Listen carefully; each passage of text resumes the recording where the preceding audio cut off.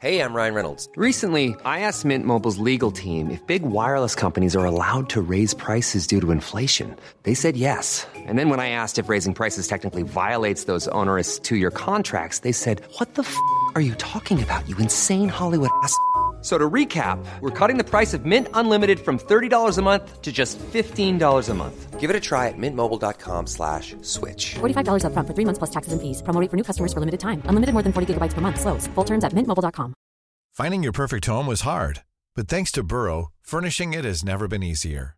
Burrow's easy-to-assemble modular sofas and sectionals are made from premium, durable materials, including stain and scratch-resistant fabrics. So they're not just comfortable and stylish, they're built to last. Plus, every single Burrow order ships free right to your door. Right now, get 15% off your first order at burrow.com/ACAST. That's 15% off at burrow.com/ACAST. The Guardian.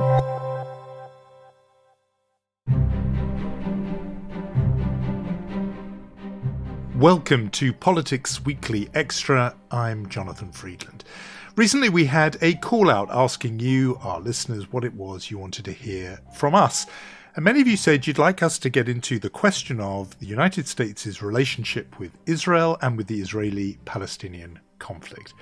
Well, that's all become much more urgent with the deadly violence that's erupted in the Middle East in the last few days, with the United Nations warning it could soon be a full-scale war as Israeli airstrikes rain down on Gaza and Hamas rocket attacks hit Israel as we speak.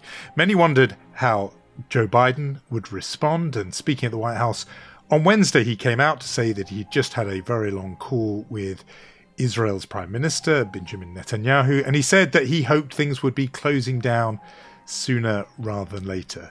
That brought criticism from many, including on his own side, partly for stating that Israel has a right to defend itself when, as Joe Biden put it, you have thousands of rockets flying into your territory. I wanted to speak about all this with Dennis Ross. He was the point man for successive American administrations on the Israeli-Palestinian conflict, serving under presidents all the way from George H.W. Bush, Bush the Elder, up to Barack Obama. He's now the star of a new documentary. It's called The Human Factor, and I have to say it is genuinely a gripping film. It's about the team of US diplomats, led by Ross himself, who were involved in peacemaking efforts that seemed to come tantalizingly close to a breakthrough, including the famous Camp David summit that broke down in the late summer of 2000.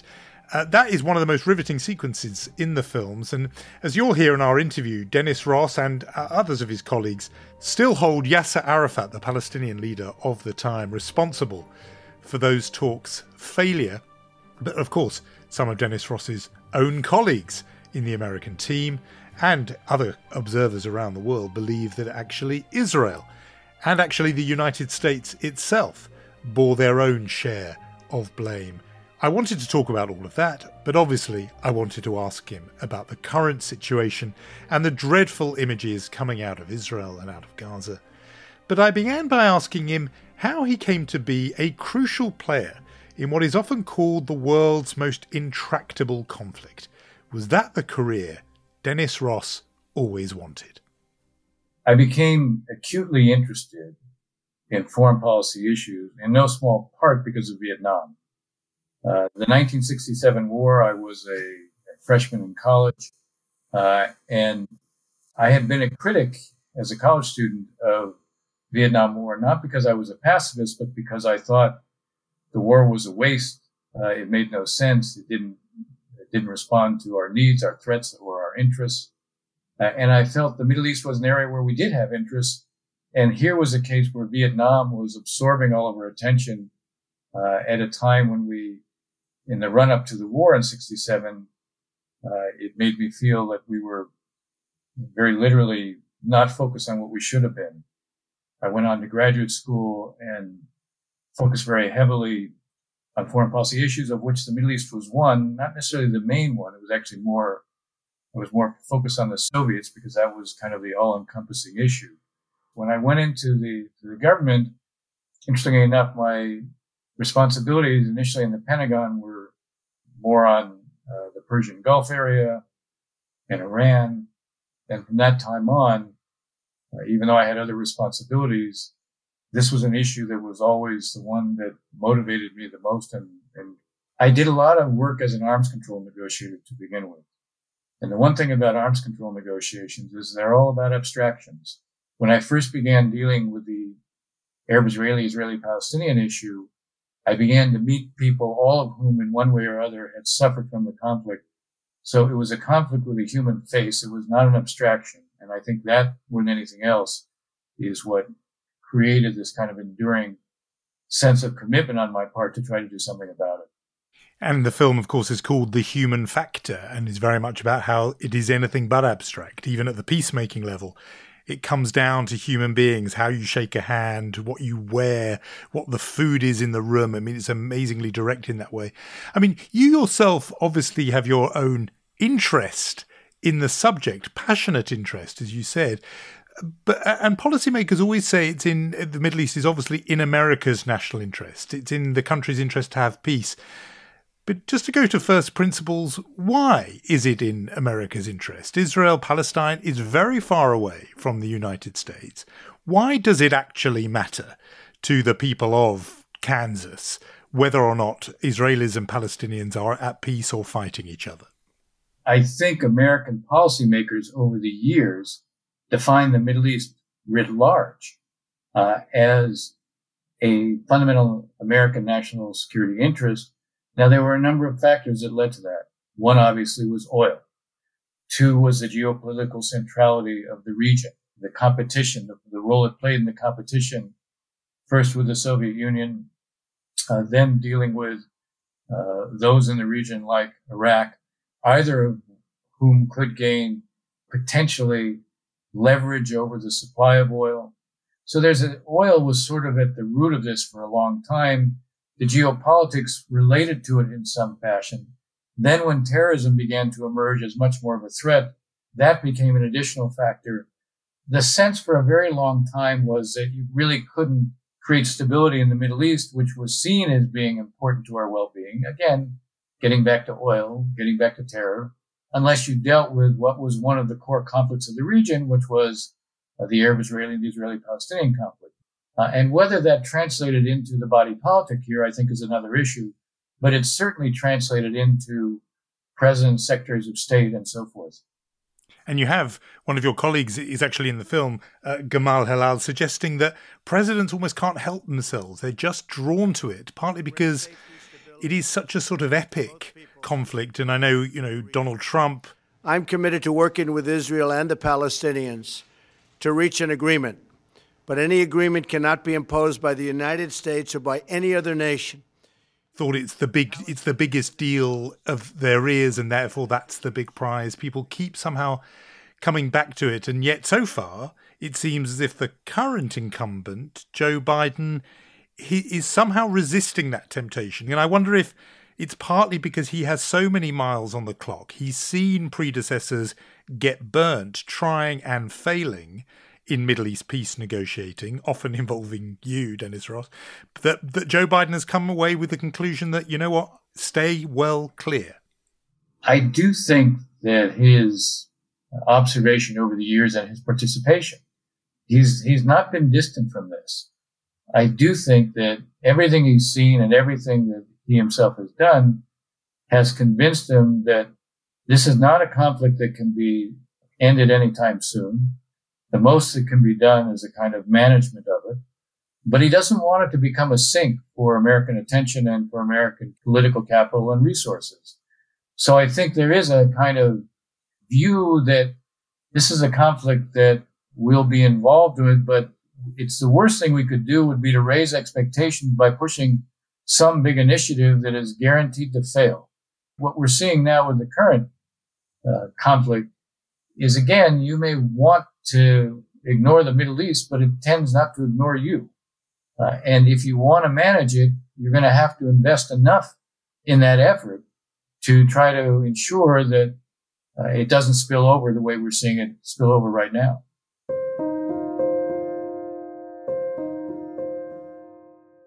This notion that it's not going to be resolved anytime soon, I just want to hear hear you say more about that, because in the film, The Human Factor, particularly around the period of Camp David in 2000, it does seem as if you had got tantalizingly close. After 14 days of intensive negotiations between Israelis and Palestinians, I have concluded with regret that they will not be able to reach an agreement at this time. It seems to break down over Jerusalem, which is obviously in people's minds now because the current conflagration began in Jerusalem with a series of heavily criticised decisions by the Israeli police there. But in 2000, and it's recounted in the documentary, it seems as if you'd got Israel to agree to Palestinian sovereignty over parts of Jerusalem, but it broke down specifically over sovereignty over what Jews and Israelis refer to as the Temple Mount, and what Muslims and Palestinians revere as the noble sanctuary where the Al-Aqsa Mosque is. We saw those scenes there this week with stun grenades and tear gas going into the Al-Aqsa. How close did you get in 2000 at that summit in Camp David, and was Jerusalem the deal breaker? I think I'll put it this way. What we did at Camp David was we basically demystified all the issues. We had the most thoroughgoing discussions on Jerusalem and on refugees, the two narrative issues, that we had ever had. These were issues that neither side was willing to put on the table or discuss, and we finally did. We came much closer with the Clinton parameters in December, which were 5 months later. The fact is, even on the issue that you're raising, we had made a compromise proposal that went beyond what we'd done at Camp David. And the compromise proposal was that on the issue of the not just the old city, but the religious sites, that we would create a difference between above ground and below ground. Below ground, which is where the dead reality is of the temple, Israel would have sovereignty over the Western Wall, which is the Wailing Wall, is what's visible, and the holies of holies of which it was connected to underground. On the surface, the Palestinians would have sovereignty over the platform where the two mosques are, and there would be an international committee that would determine that the two sides would sit on, but that others would be on, that would determine excavation. So that was actually the way we were going to resolve that issue. The whole city of Jerusalem we were going to resolve by following the following principle: what is Jewish will be Israeli, what is Arab will be Palestinian. And we were applying that model to the old city as well, even though because the old city is so small, we said there will need to be a special regime which determines the day-to-day management, but the same principle will apply in terms of who has sovereignty where. The Israelis were prepared to accept this, but Arafat was not. Now, these are hard questions. And as I said to both of them, none of us, no outsider can judge for another person what is at the core of his being, at the core of his sense of national essence.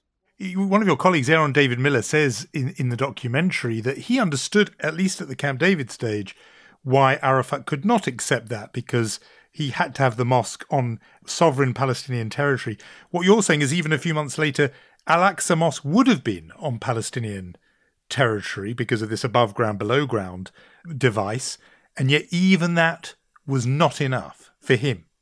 The truth is, and you put your finger on it, in the year 2000, we came closer to resolving this than at any other time.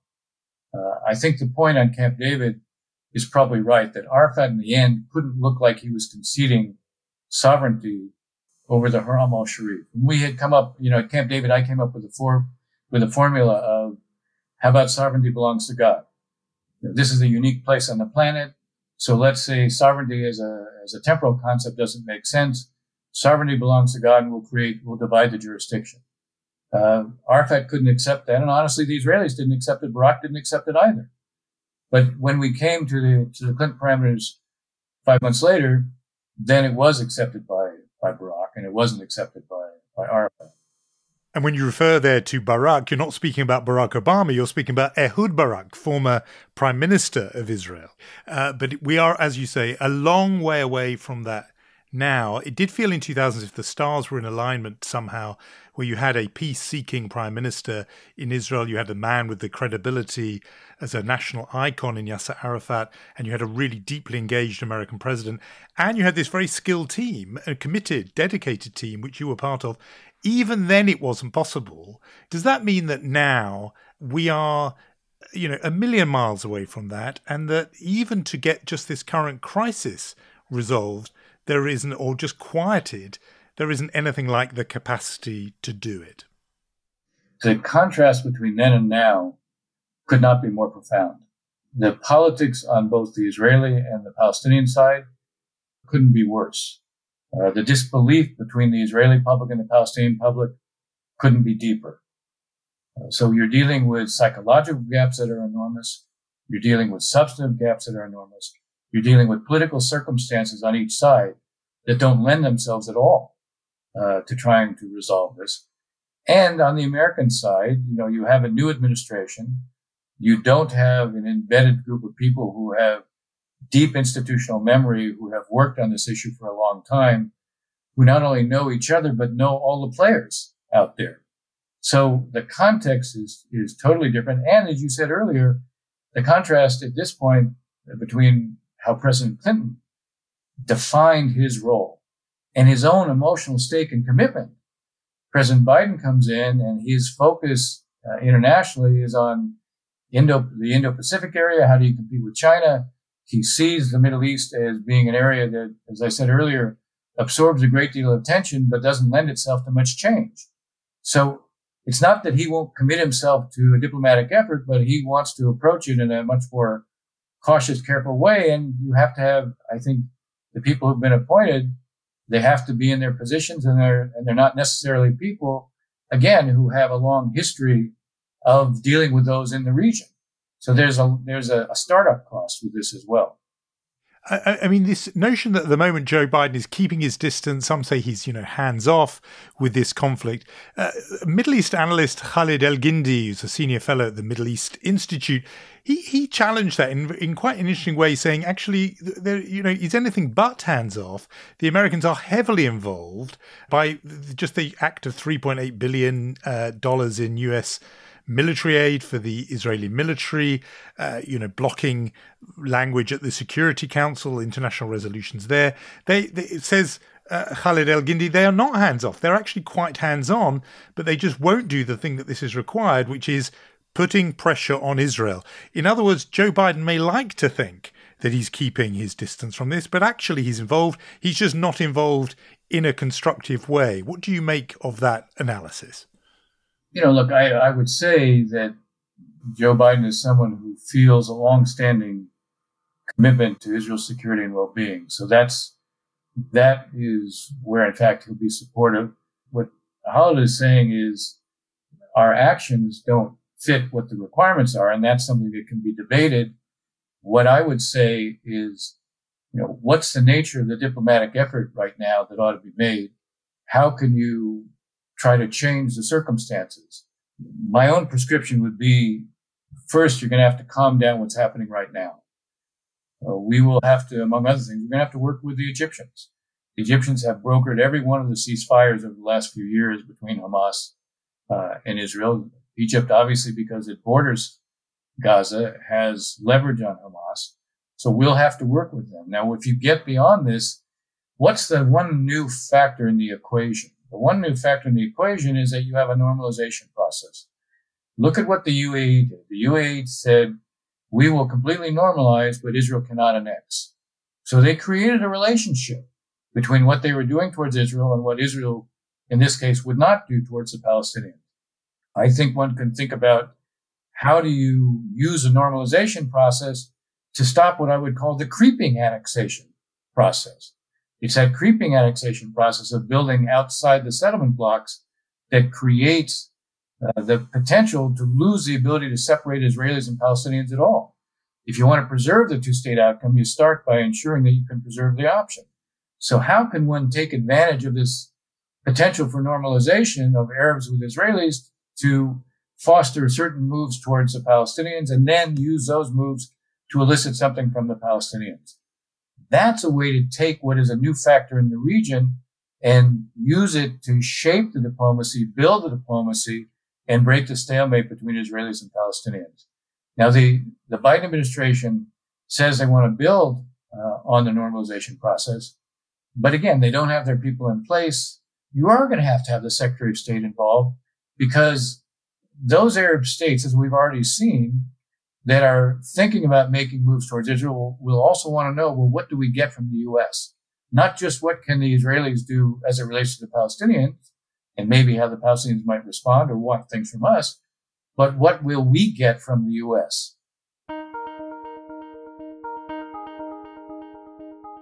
And let's say that Joe Biden, I'm thinking of what you said before, which is you may want to leave the Middle East, but the Middle East won't leave you. And that, Joe Biden may eventually just get drawn in. And let's say he says, I want to put the team back together again. You, Dennis Ross, but all the other characters that feature in this new documentary. I wonder if you would do it again the way you did it last time, or would you do it differently now? And let me give you a specific example. The Israeli director of this riveting documentary, Dror Morer, asks you about the fact that almost all the US negotiating team were Jewish Americans, including you, and that inevitably informed your view of the conflict. Do you think that's true? Was that right, do you think? What guided not just me, but the other members of this team was a deep, abiding commitment and a belief that it was important to achieve peace for both sides. I often drew the contrast. When the Bush 43 came in, they walked away. And they walked away because nobody cared about it. No one had a passion for it. We did have that passion for it. So much of the time I spent was educating each leader to the other.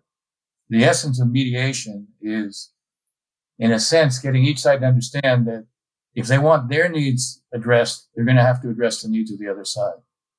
I spent an enormous amount of my time. And the hardest part of being a mediator is after you've demonstrated to each side that you understand what their needs are by constantly going over it and then finally saying, okay, if we're going to get those needs addressed, now we're going to have to address the needs of the other side. This is like the most thankless task of a mediator because each side wants you to focus on them.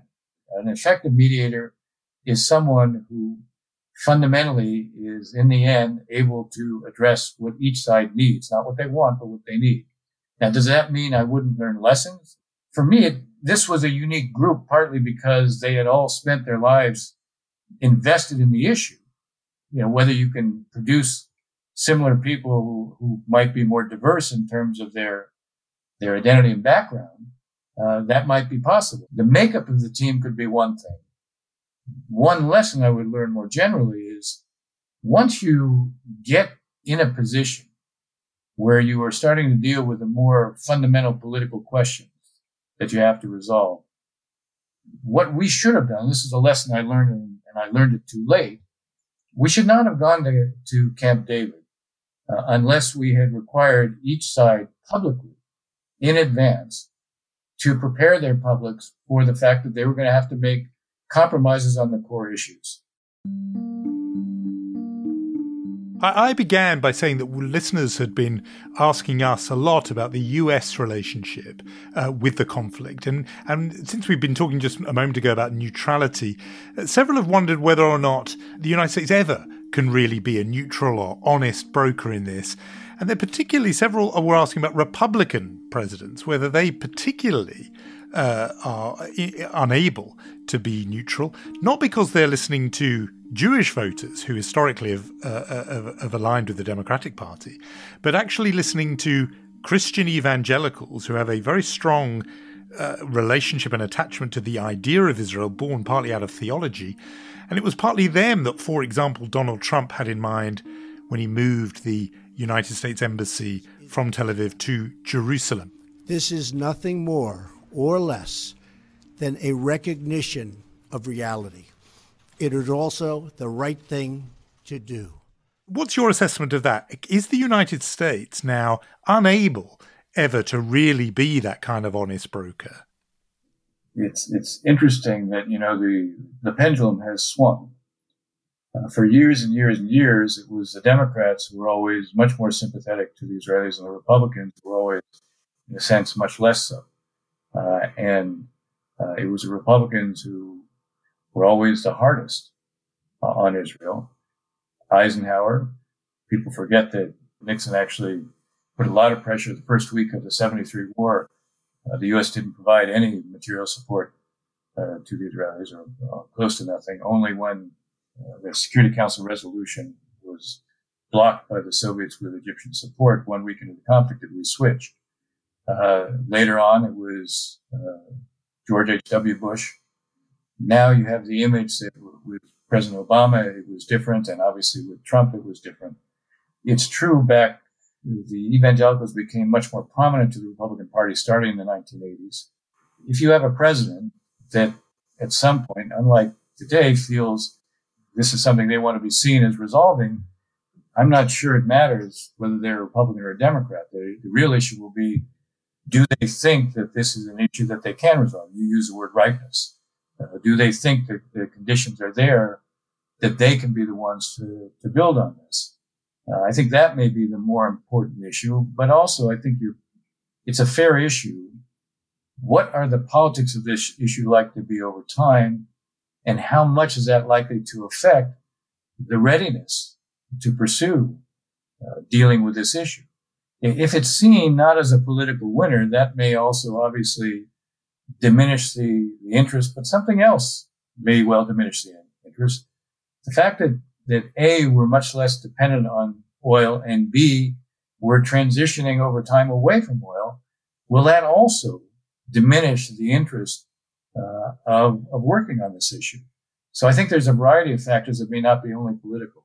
Let's say, final question, let's say President Biden calls you in and says, well, I wanted to steer clear of this, but it's obvious I can't because of what's going on now. Dennis Ross, you have worked on this for more than 3 decades.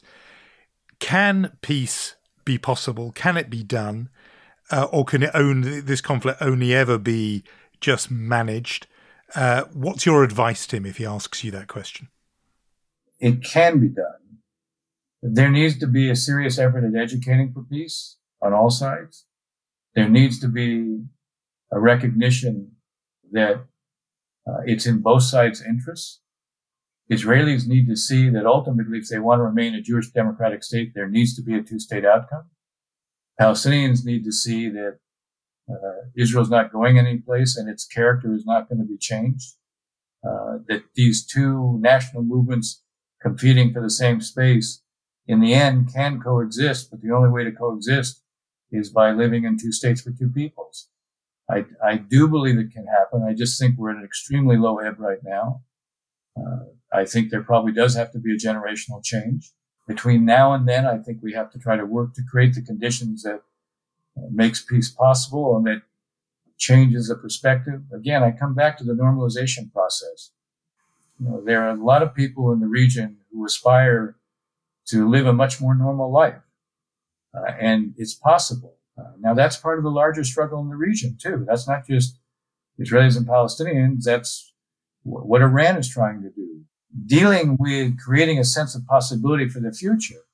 Economics are not a substitute for political identity, but you're looking at trying to create a set of realities that gives everybody a stake in living together, recognizing each other, respecting each other, and producing, as I said, in the case of Israelis and Palestinians, 2 states for 2 peoples based on the principle that you've had 2 national movements competing for the same space.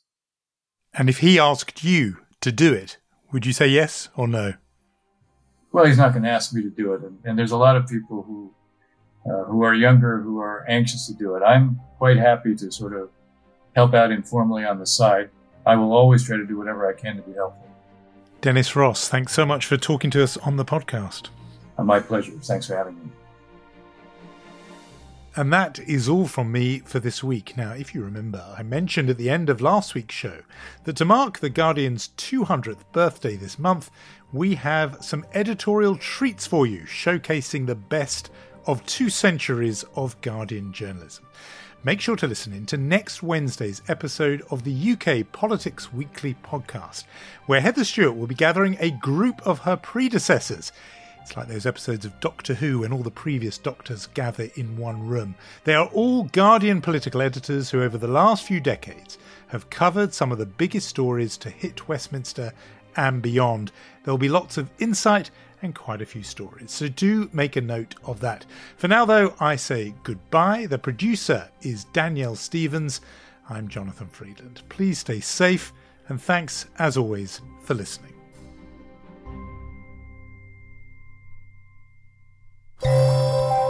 For more great podcasts from The Guardian, just go to theguardian.com/podcasts.